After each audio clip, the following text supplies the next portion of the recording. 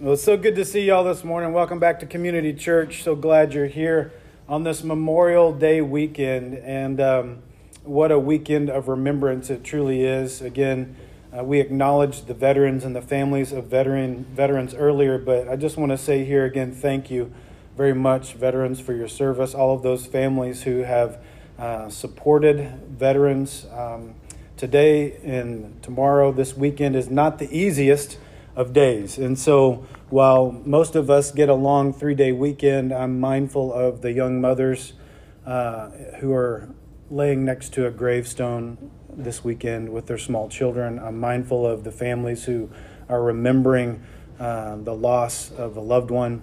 And I'm mindful of the freedom that I still have because of those people. And I'm so grateful for each and every one of them. And so veterans, thank you so much for your service. We are indebted to you. We're free today to worship here in this place because of you. And so all of those struggling families, whether your problems are big, whether they're small, maybe it's been a while since you've lost your loved one, maybe it's not been that long at all, but I just want to comfort you this morning with the Word of God and knowing that we can put our hope and trust in this book, in the very Word of God, that the promises we read in this book are true. They give us hope, eternal hope, that no one can ever take away. And so just put your hope in the Lord Jesus Christ today and every day. And that's true for all of us. And we're going to talk about faith like a child today.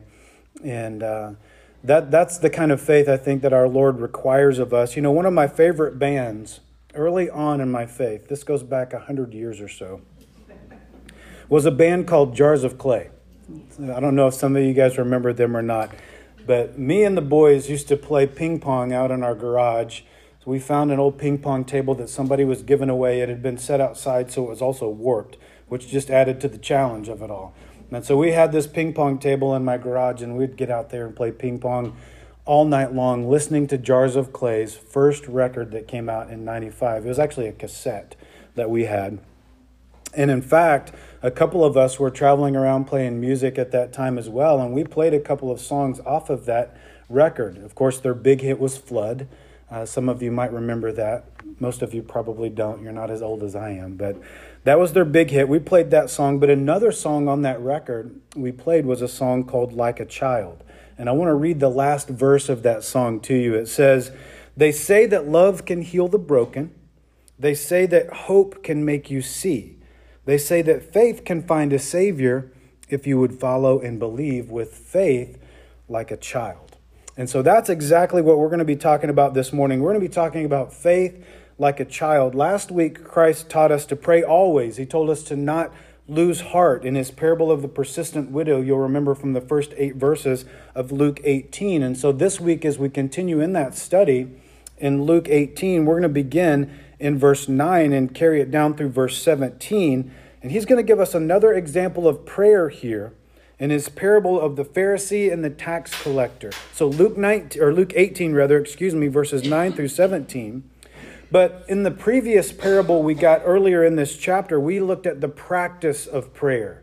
Okay, we've seen the benefit of constant communication with God through maintaining an attitude of prayer. But in our parable today, we're going to actually see the heart behind the prayer. Now, personally, this is one of my favorite passages of Scripture in all of the Bible that we're going to be talking about today. I think about it a lot. I come back to it often in my mind, no doubt about that, because every time I do, it corrects my attitude and it helps me to refocus my own heart. It recalibrates my moral compass, if you will, and it truly exposes my own self-righteousness. It really shows me who I am.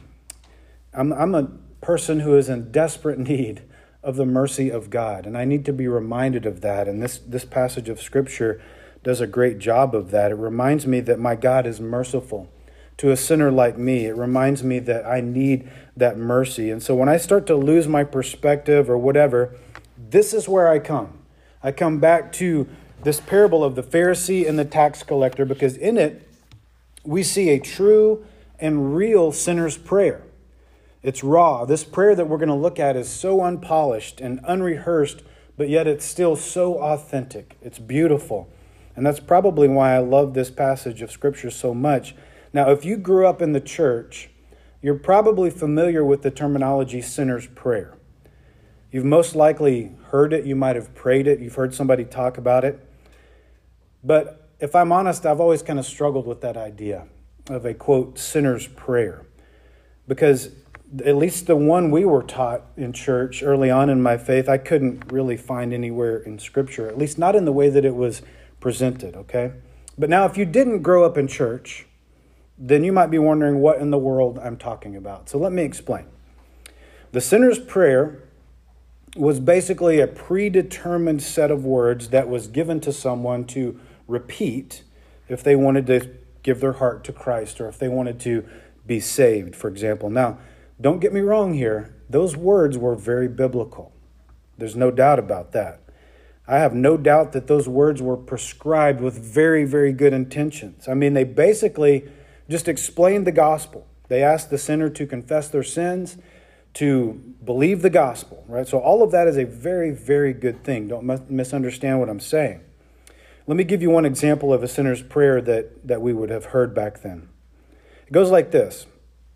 Lord, I admit I'm a sinner. I need and want your forgiveness. I accept your death as the penalty for my sin and recognize that your mercy and grace is a gift you offer to me because of your great love, not based on anything I've done. Amen.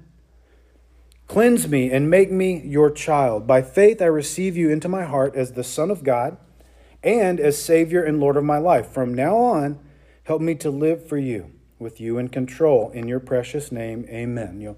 There's nothing unbiblical about that prayer. And so what in the world is my problem with it, right? Well, the problem is not with the prayer. It's with the approach that creates a process. That's where I tend to have a problem. By prescribing a predetermined set of words to people to pray or just merely repeat, we run the risk of becoming very formulaic and very academic in our process of leading somebody to Christ, right? We would count them saved if they just would repeat this prayer after me. Then, okay, good. They're saved, and now we're soul winning, right? And of course, one who wins souls is wise. That's what the Bible says in Proverbs 11:30. I mean, we're just being good evangelists at that point. But I think the issue that I take with it is maybe we've never considered the first part of that verse. Let me read to you what Proverbs 11:30 says in its entirety. It says, the fruit of the righteous is a tree of life, and he who wins souls is wise. You see, we were good at sowing the seed, so to speak, but we weren't very good at taking care of the tree, if you know what I mean. So, what I'm saying is, we wanted to be good evangelists, and I think we did a good job of that, but maybe we didn't always do a great job of making disciples, of teaching people all that they had observed Christ do. That's what he said in the Great Commission, right? Teaching them all the things that you've observed. Maybe we didn't do a great job of teaching them the things of Christ. In other words, where was the fruit in the life of all of these people who simply repeated a prayer? We got to be careful. And so can I tell you this morning that eternal salvation never, ever is given to someone who simply repeats a prayer. We need to understand that. Salvation is a gift of God. It's given by God, by his grace, through faith. That's Ephesians 2:8. Now, of course, do you need to believe the gospel? Oh, yeah, absolutely. Do you need to repent of your sins? Yes, you do, absolutely. But the truth is that does not have to be done through a certain predetermined set of words and phrases called a sinner's prayer. And that's why I love this passage so much this morning that we're going to be in, because in this passage, we see a sinner who goes home justified by God. He's saved, right? Simply because he humbled himself before God, simply because he repented and begged God for his mercy. And the Word of God says he went home justified. And again, in my opinion, it's one of the most beautiful prayers, one of the most beautiful passages of Scripture that we have in all of the Bible, because it wasn't about the words that this man prayed that brought him to salvation. It was the attitude of his heart toward God in response to the reality of who he was in light of who God is. Do you see what I'm saying? Just like I mentioned last week, prayer is not a magic wand that we wave toward heaven. Not at all. Therefore, there are no magic words that we can pray that will grant us salvation. Okay? That's not how that works. What that is a religious practice. That's all that is. It's not a personal relationship. And Christ is calling us into a real, personal, and authentic relationship with himself that no religious practice could ever accomplish, ever. And so in our passage today, Christ is going to actually show us what can accomplish a relationship with him. So would you pray with me and we'll get into our text. Thank you, Lord, for this time in your word. Thank you for this beautiful passage of Scripture that shows us the heart of someone who is humbly coming to you for salvation. Thank you for preserving this prayer for us in your word so that we can have a model of what a real sinner's prayer looks like. Help us, Lord, to understand what you teach us today. Through your Spirit, guide us into all truth. We ask in Christ's name. Amen. So Luke chapter 18, starting in verse 9, Luke writes, "Also he spoke this parable to some who trusted in themselves that they were righteous and despised others. 2 men went up to the temple to pray, one a Pharisee and the other a tax collector. The Pharisee stood and prayed thus with himself, 'God, I thank you that I'm not like other men, extortioners, unjust, adulterers, or even as this tax collector. I fast twice a week. I give tithes of all that I possess.' And the tax collector," verse 13, "standing afar off, would not so much as raise his eyes to heaven, but beat his breast, saying, 'God, be merciful to me, a sinner.' I tell you," Jesus says in verse 14, "this man went down to his house justified rather than the other. For everyone who exalts himself will be humbled. He who humbles himself will be exalted." Verse 15, "Then they also brought infants to him, that he might touch them. But when the disciples saw it, they rebuked him. But Jesus called them to him and said, 'Let the little children come to me, and do not forbid them, for such is the kingdom of God. Assuredly, I say to you, whoever does not receive the kingdom of God as a little child will by no means enter it.'" All right. So the first part of our text this morning, namely verses 9 through 14, is what we call the parable of the Pharisee and the tax collector. This parable is unique to the Gospel of Luke. However, when we get down into verses 15 through 17, we can also find that teaching over in Matthew chapter 19, verses 13 through 15, and also in the Gospel of Mark, chapter 10, verses 13 through 16. So start there for your comparison study on what Christ is teaching about the little children here today. But we begin our study this morning in verse 9 with Luke saying, "Also he spoke this parable to some who trusted in themselves that they were righteous and despised others." Now, notice right away who the audience is here. The word says that he spoke to some who trusted in themselves that they were righteous. That's the audience. So Christ is addressing those people who had already misplaced their trust. They had already overestimated their own righteousness. In fact, they believed that they were somehow righteous in and of themselves. And of course, when we think like that, that will lead to an inflated view of ourselves. It results in pride, right? Which of course leads to a low view of other people. It lifts us up and puts others down. It causes us to spite them. Do you remember from our passage last week, what was the character of the unjust judge in that passage? In verse 2, the word says that he did not regard, or he had no regard, rather no fear for God or regard for man. So he didn't care for God, he didn't care for other people. And of course, as we mentioned, that Jesus taught us that we need to love God and love others. That's Matthew 22, 37 through 40. He said, "On these two commandments hang all of the law and the prophets." And so what we see here is that self-righteousness actually removes our fear of God. That's one of the things it does. And it also removes our respect or love for other people. Okay, it causes us to despise each other. So when we hate God, naturally we despise one another, those who are created in his image. What does the Bible say about righteousness? Christ is talking to those who are self-righteous. And of course, the Scripture has a lot to say about that. In regard to the righteousness of man, it tells us that our righteousness is like filthy rags. Congratulations. Right? That's what our righteousness is like in Isaiah 64, verse 6. Not much to brag about there. But in Psalm chapter 11, verse 7, it tells us who is righteous. It says, the Lord is righteous. In fact, righteousness and justice are the very foundation of his throne, according to Psalm 89, verse 14. And so, if any of us should ever become righteous, then that would mean it would have to come from God to us. It would not be something that I could conjure up on my own. In other words, his righteousness would have to be credited to me. It would have to be imputed. Just as Abraham believed in the Lord, and the Lord accounted it to him for righteousness in Genesis 15:6. In other words, God accounted Abraham's faith to him as righteousness. That's how this works. This is how it's imputed or credited. That's Romans 4:13.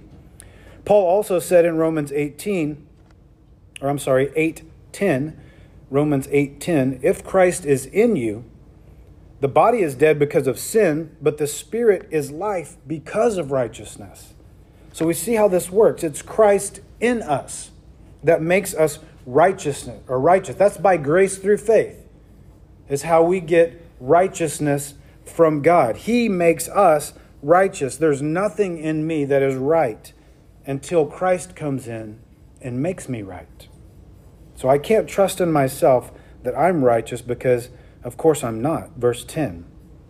2 men went up to the temple to pray, one a Pharisee and the other a tax collector. So Jewish tradition would tell us that we are to pray 3 times a day, morning, noon, and night. And here we see 2 different types of people coming to pray in one place, namely the temple. More importantly, what we're going to see here is 2 very different types of prayer once they get to the temple. Verse 11.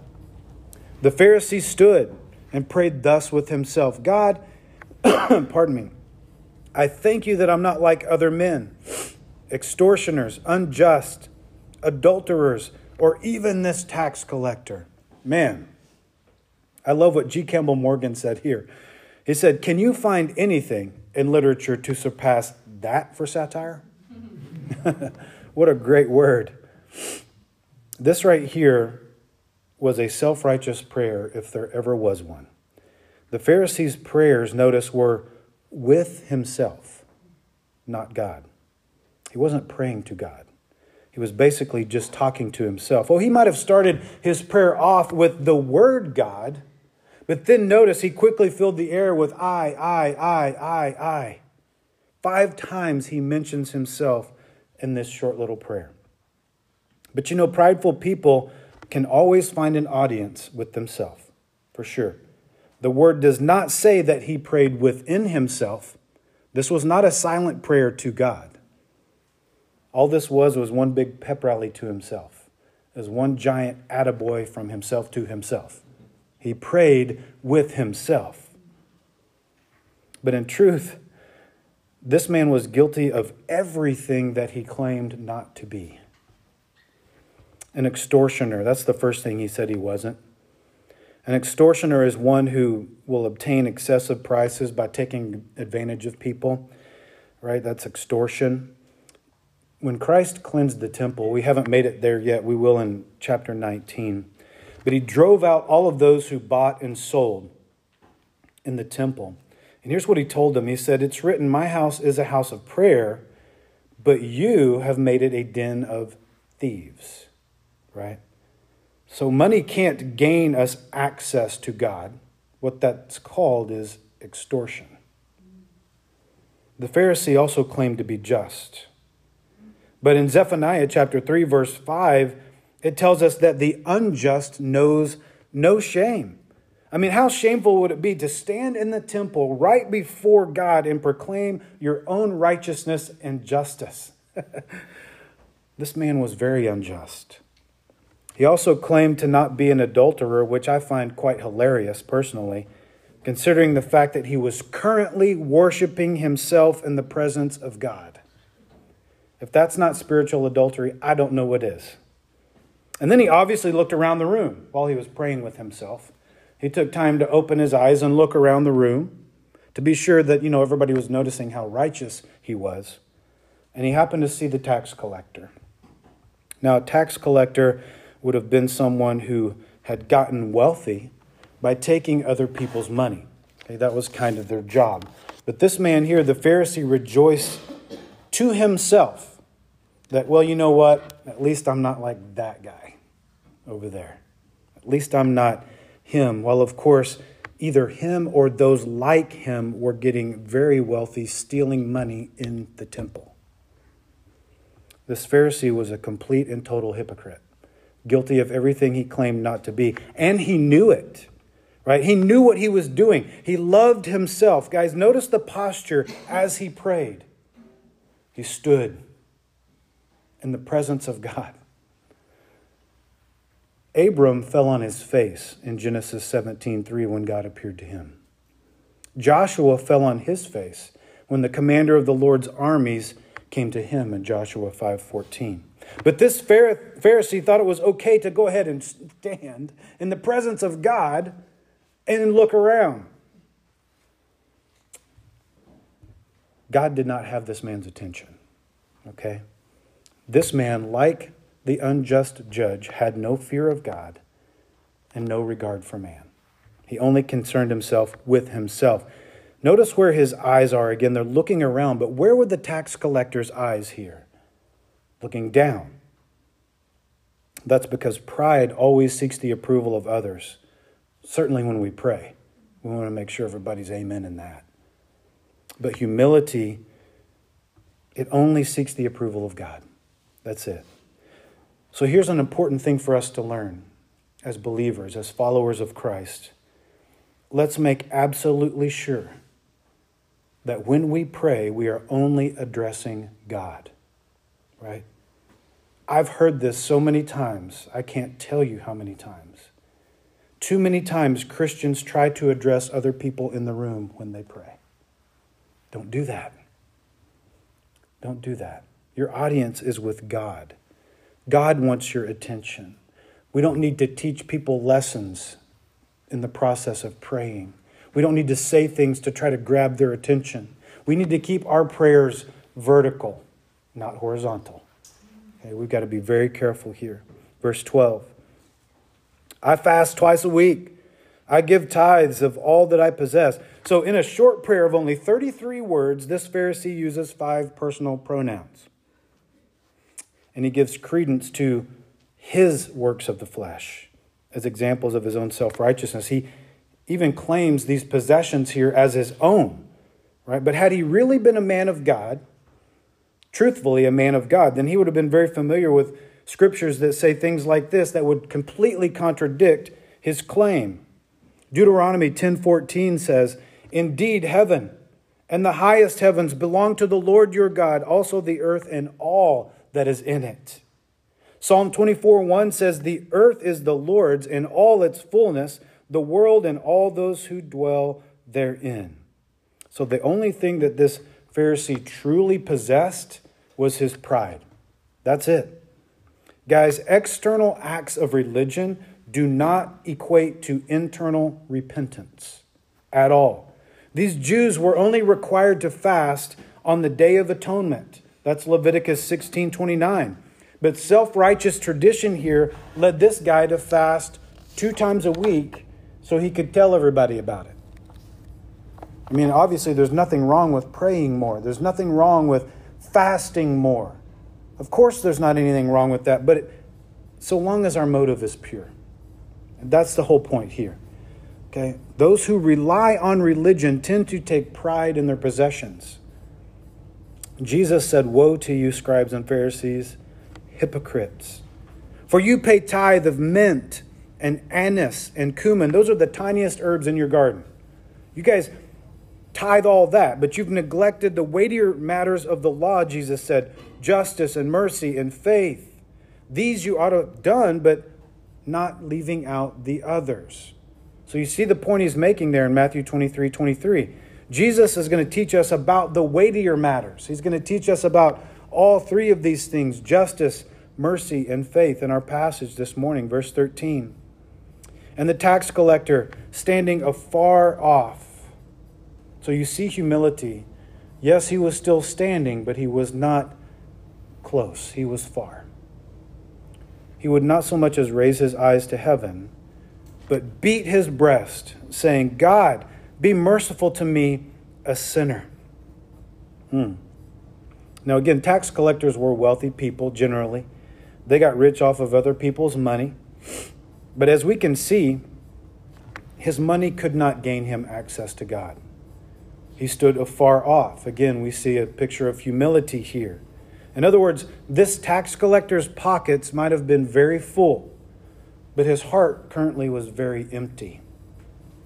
He knew that he didn't deserve to get close to the presence of God. He didn't get anywhere near the mercy seat of God, which sat in the middle of the temple. I mean, he knew that there was no way that he could personally get to God's mercy. And so therefore, in faith, he prayed for God's mercy to come to him. I love that. He said, God, be merciful to me, a sinner. Literally, it reads, God, propitiate my sins. That word right there is just a 10-cent word that means atonement. Satisfy my sin. Atone for my sin. He realized his condition before God. So that word propitiate, it's like we see in Hebrews 2:17 and in 1 John and other places. So it's very critical to what he's actually saying here. If you were to read this verse literally, it also says, God, have mercy on me, or God, propitiate me, the sinner, not a sinner. He's not just a sinner, right? He's saying this as if he were the only one there with sin. That's what makes this prayer so beautiful. The Pharisee looked around at the tax collector, but the tax collector is saying, I'm the guy. I'm the one with the sin. I'm right here. God, have mercy on me, the sinner. He wasn't comparing himself to other people. He actually acknowledged his own sin before God. He owned his guilt before God. Guys, none of us are getting to heaven based on how we compare to other people. That's not the case at all. Remember when David offered up his prayer of repentance in Psalm 51. Of course, this was based on the sin he committed with Bathsheba and her husband Uriah. But if you read through Psalm 51, not one time will you see David apologize to Bathsheba or Uriah. What you will see is this in verse 4. Against you, God, you only have I sinned and done this evil in your sight. You see, Scripture teaches us that all sin is against God. All sin is against God.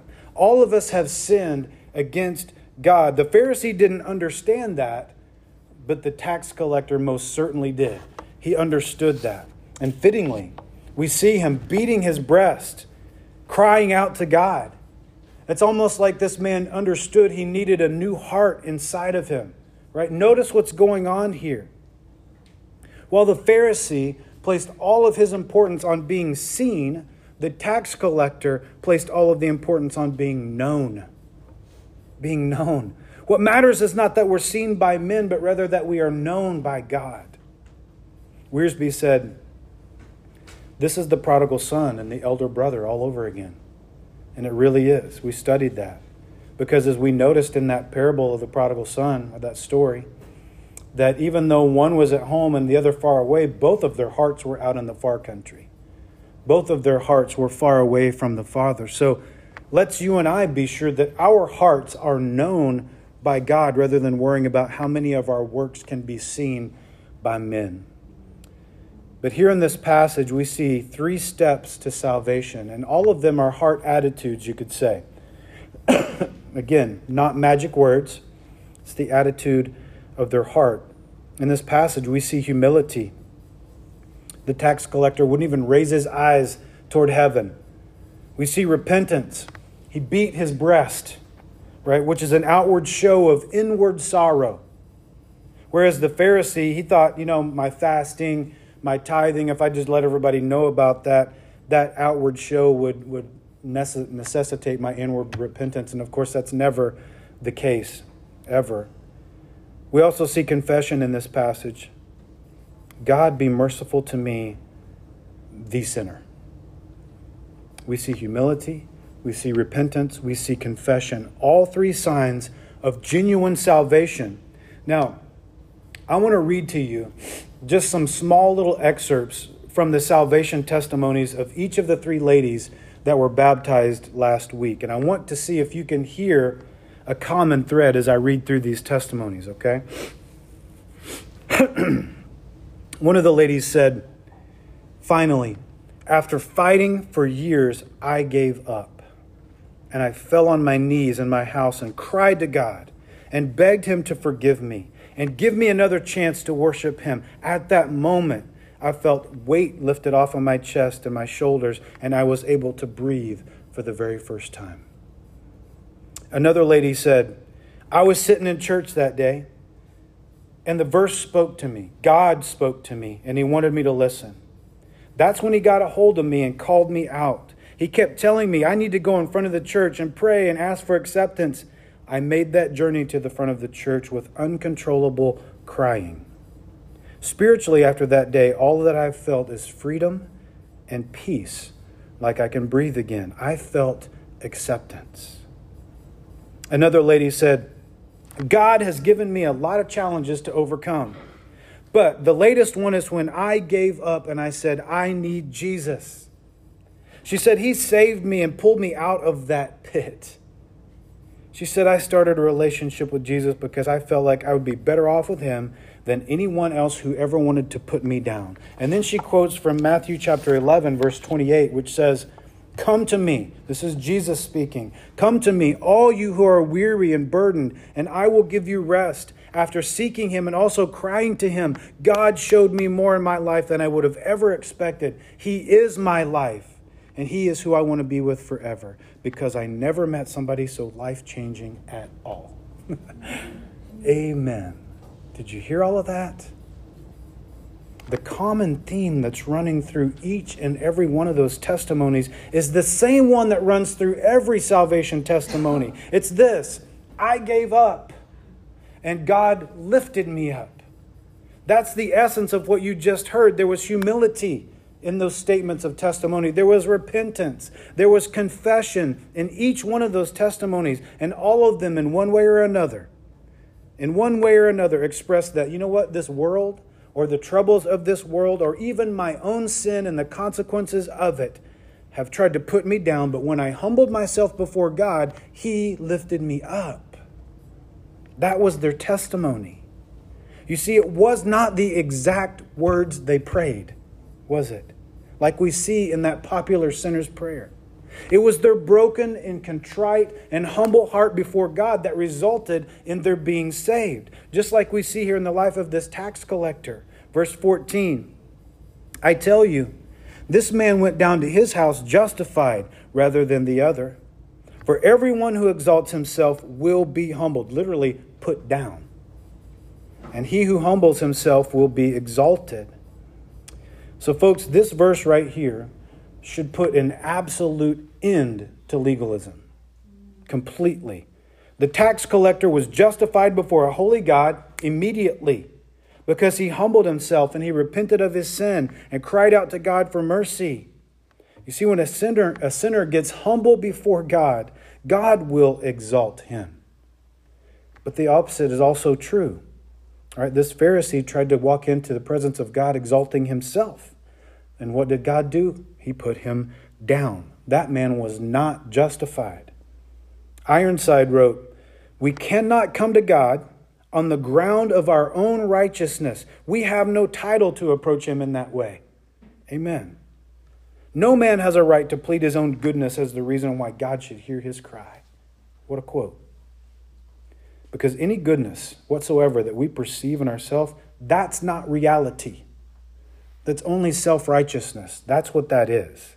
We're not qualified to even stand in the presence of God, much less just stand there and proclaim our own goodness before him, right? No, we can only come to God based on the work of Jesus Christ for us, on our behalf, by his grace.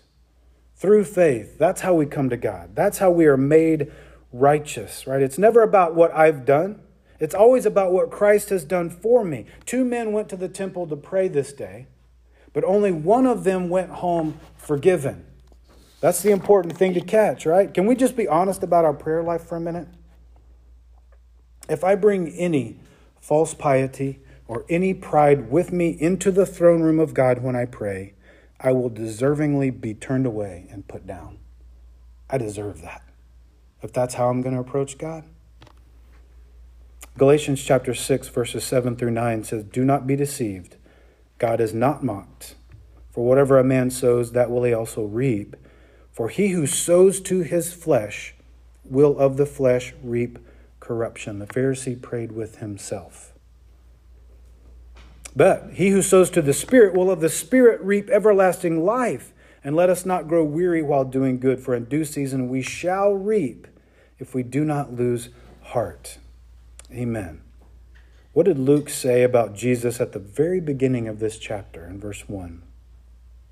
He said, "Then he," meaning Christ, "spoke a parable to them that men always ought to pray and not lose heart." So here we're learning that persistent, humble prayer is actually evidence of faith that will sustain you in your walk with Christ. Remember, it's like that little boy who keeps knocking on the door and doesn't run away before the owner comes and answers the door. He stays, he's persistent, he knocks until the owner comes.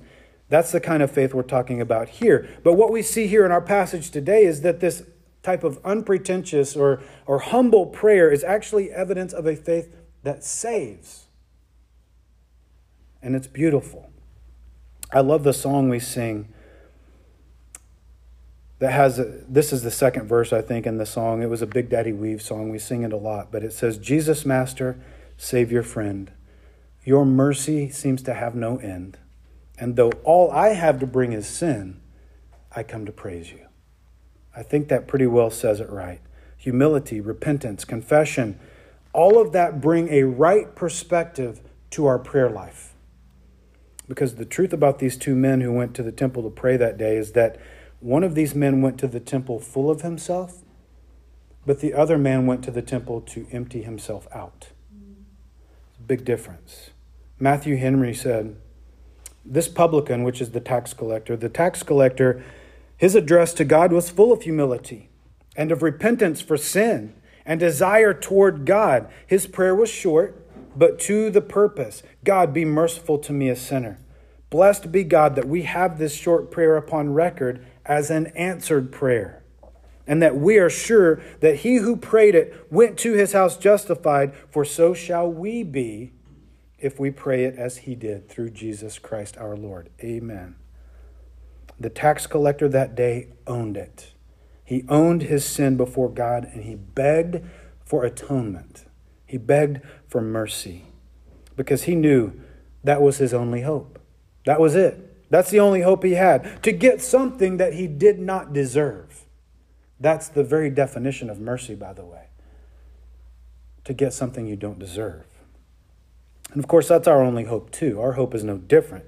Therefore, God tells us in his word, God resists the proud, but gives grace to the humble. That's Proverbs chapter 3, verse 34. And by the way, we see that repeated at least twice in the New Testament as well. So note the emphasis. But then Christ illustrates humility in his teaching with a group of little kids, and it's really, really fascinating. Verse 15.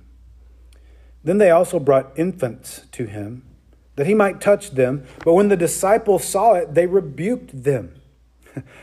So, this is my opinion, but I think the disciples were still having trouble fully understanding a relationship with God. They didn't fully understand what that looked like, namely in the compassion department. What does this really look like as far as being compassionate? Don't trouble Jesus with the little things, man. He's obviously got more important things to do than touch your little baby. As cute as it is. Just give him some room, right? They were trying to protect the Lord in their own way. But they did, I think, forget the words of Christ that they would have heard not too long ago from Luke 17:2, when Christ said, "It'd be better for him if a millstone were hung around his neck and he were thrown into the sea than that he should offend one of these little ones." Jesus loves kids. He loves kids. He loves children. He loves the hearts of children. Remember what Christ taught us in the parable last week of the widow and the unjust judge. He taught us that the truth was in the contrast, right? So he taught us that he does not grow weary in our coming. The judge did, but God does not grow weary in our coming to him. He's not bothered by us. And by the way, if you have trusted in Christ by faith, then you're one of his little ones. You're one of his children. Isn't it funny, though, how it's always the other people out there that bother God? It's not usually us. But when other people come around, I mean, the disciples had no problem hanging around with Jesus themselves, taking up all his time and being in his space. But when other people came around, that's bothersome. The Pharisee said, God, I thank you that I'm not like other men. He even felt worthy to stand in the presence of God, like he had somehow earned it. The word said he stood, prayed with himself. But this tax collector was like the infants, like the little ones that we see here, who couldn't even raise their eyes toward heaven. That's humility. They may not have been able to lift their eyes toward heaven, but what they did have was childlike faith. Verse 16. But Jesus called them and said, let the little children come to me, and do not forbid them, for such is the kingdom of God. In other words, the kingdom of God is populated with people who have faith like a child. How do they do that? What does this mean? Well, think about it. Children believe what we tell them, don't they? For the most part, children take us at our word. Notice Jesus called them. Jesus called these little children, and it's implicit within the text that they came. Remember what he said to Nicodemus in John 3. He told Nicodemus that you must be born again. That was pretty confusing at the time. In other words, what Christ was saying, Nicodemus, is you need to have faith like a child. You need to believe me like a child. And when I call you, come to me. Believe what I tell you. Trust me. William MacDonald said, little children do not need to become adults in order to be saved, but adults do need the simple faith and humility of a little child in order to enter the kingdom of heaven. Amen. Guys, we don't need academic formulas. What we need is childlike faith. That's what we need. And by the way, if you've ever wondered what happens to infants, what happens to children when they die, Jesus gives us our answer right here in verse 16. He says, for such is the kingdom of God. Right there's your answer. If you've ever had to suffer the loss of a child, if you've ever had to suffer that unimaginable pain of losing a child, whether by accident or abortion or whatever, I want you to know this morning, your child's in heaven. For such is the kingdom of God. That's what he said. So let that comfort you this morning, right? Let that be a comfort to your soul, that your child is with Christ in his kingdom. And so if you humble yourself in repentance, if you humble yourself by confessing your sins and putting your faith in Christ like a child, then one day you can enjoy the comforts of heaven for all of eternity as well. Verse 17. Assuredly, I say to you, whoever does not receive the kingdom of God as a little child will by no means enter it. So Christ is teaching us two things in particular here about the kingdom of God. The first one is it must be received. The kingdom of God is to be received. And the way that it's to be received is through childlike faith, okay? Now, a bit of theology here. Don't get confused with sanctification. We're talking about justification here. We've talked about this before. The three aspects of our salvation are justification, sanctification, and glorification. Justification means we're saved, we're born again, we're made right. The righteousness of Christ has been imputed to us by grace through faith. We're saved. We're justified before a holy God. Me, the sinner, am justified. That's step one. Step two in the process is sanctification. That's the process by where the Holy Spirit conforms us into the likeness of Christ over the period of time, our life. And then the last one is, of course, glorification. The moment we take our last breath in this life, open our eyes in glory, and we are glorified. So those are the three aspects of salvation. We're talking about justification here. If you get tripped up and start thinking about sanctification, what you're going to end up going down is the road to legalism. And we have to avoid that. Legalism gives us things like pride, but it can never give us purity. It gave that Pharisee pride, but it did not make him pure. Right? Legalism puffs us up before men, but it can never give us mercy. Ever. It might give us status in the community, but it will never, ever give us salvation. Jesus did not say, do all the things and then enter into my kingdom. That's not what he said. He's teaching us to receive the kingdom of God just like a kid, just like a child, by faith. Believe him. Believe what he says. Just like the persistent widow last week, God will sustain you, believer. God will sustain you, so don't lose heart. But it's only through faith like one of these little kids. It's only through faith like a child that he will save your soul and give you a new heart like he did the tax collector. 2 men went to the temple to pray.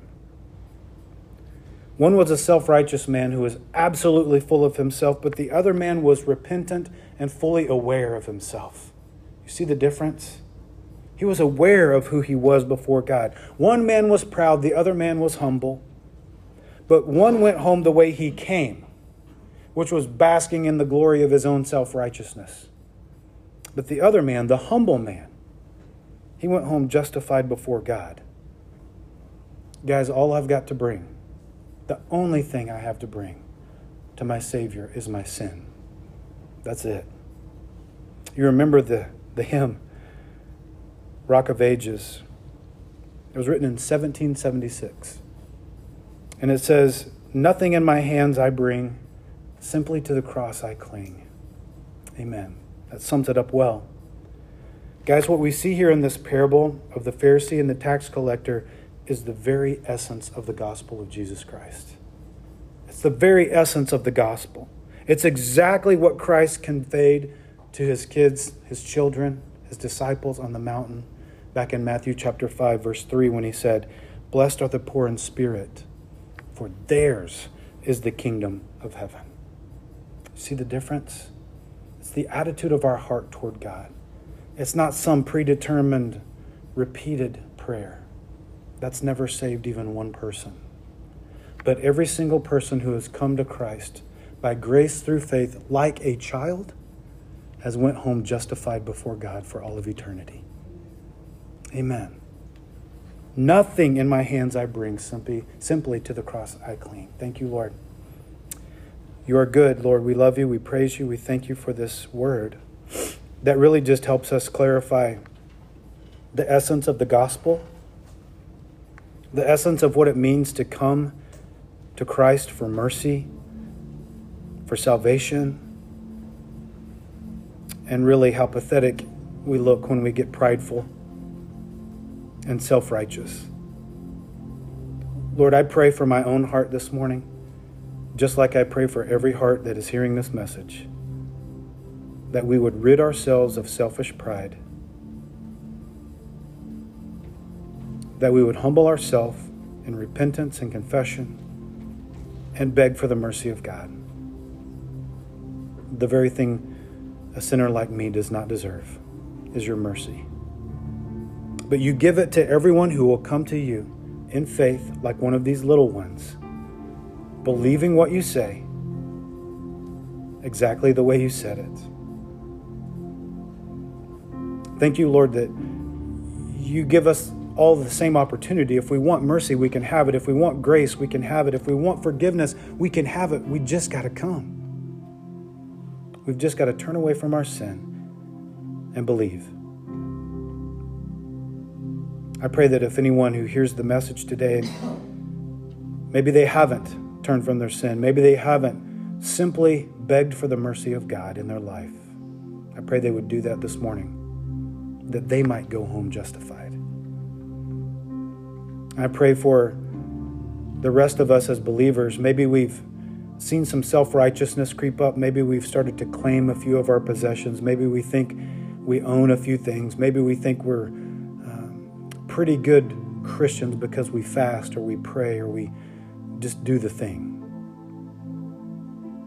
None of that equals salvation. None of that equals acceptance and righteousness before a holy God. Only the work of Jesus can accomplish that. So I pray that we would turn away from our own self-righteousness and again trust completely in the work of Christ on our behalf through your cross for our salvation. And that we could come back to this passage often, every time we get off the rails, every time we feel pride creeping up in our heart, that we would come back to this passage and realize it's not about that. It's about humble faith before you. Staying humble. Help us to do that, Lord. Help us to be a body of believers, a family of faith that will walk with you in complete humility, understanding that the grace we have is certainly not grace we deserve, but it's grace that's freely offered to anyone who is willing to receive it with faith like a child. We love you, Lord. Thank you for your teaching. Thank you for the promises we have in your word. We stand on them. We have no hope in this world. We have no hope in our own strength and our own power, but we have eternal hope in you. So do with us however you see fit. Speak to our hearts. Call us out. Convict us. Correct us. Maybe bring comfort. Whatever it is we need, Lord, you can provide that. And we ask for that now. In Jesus' name, amen.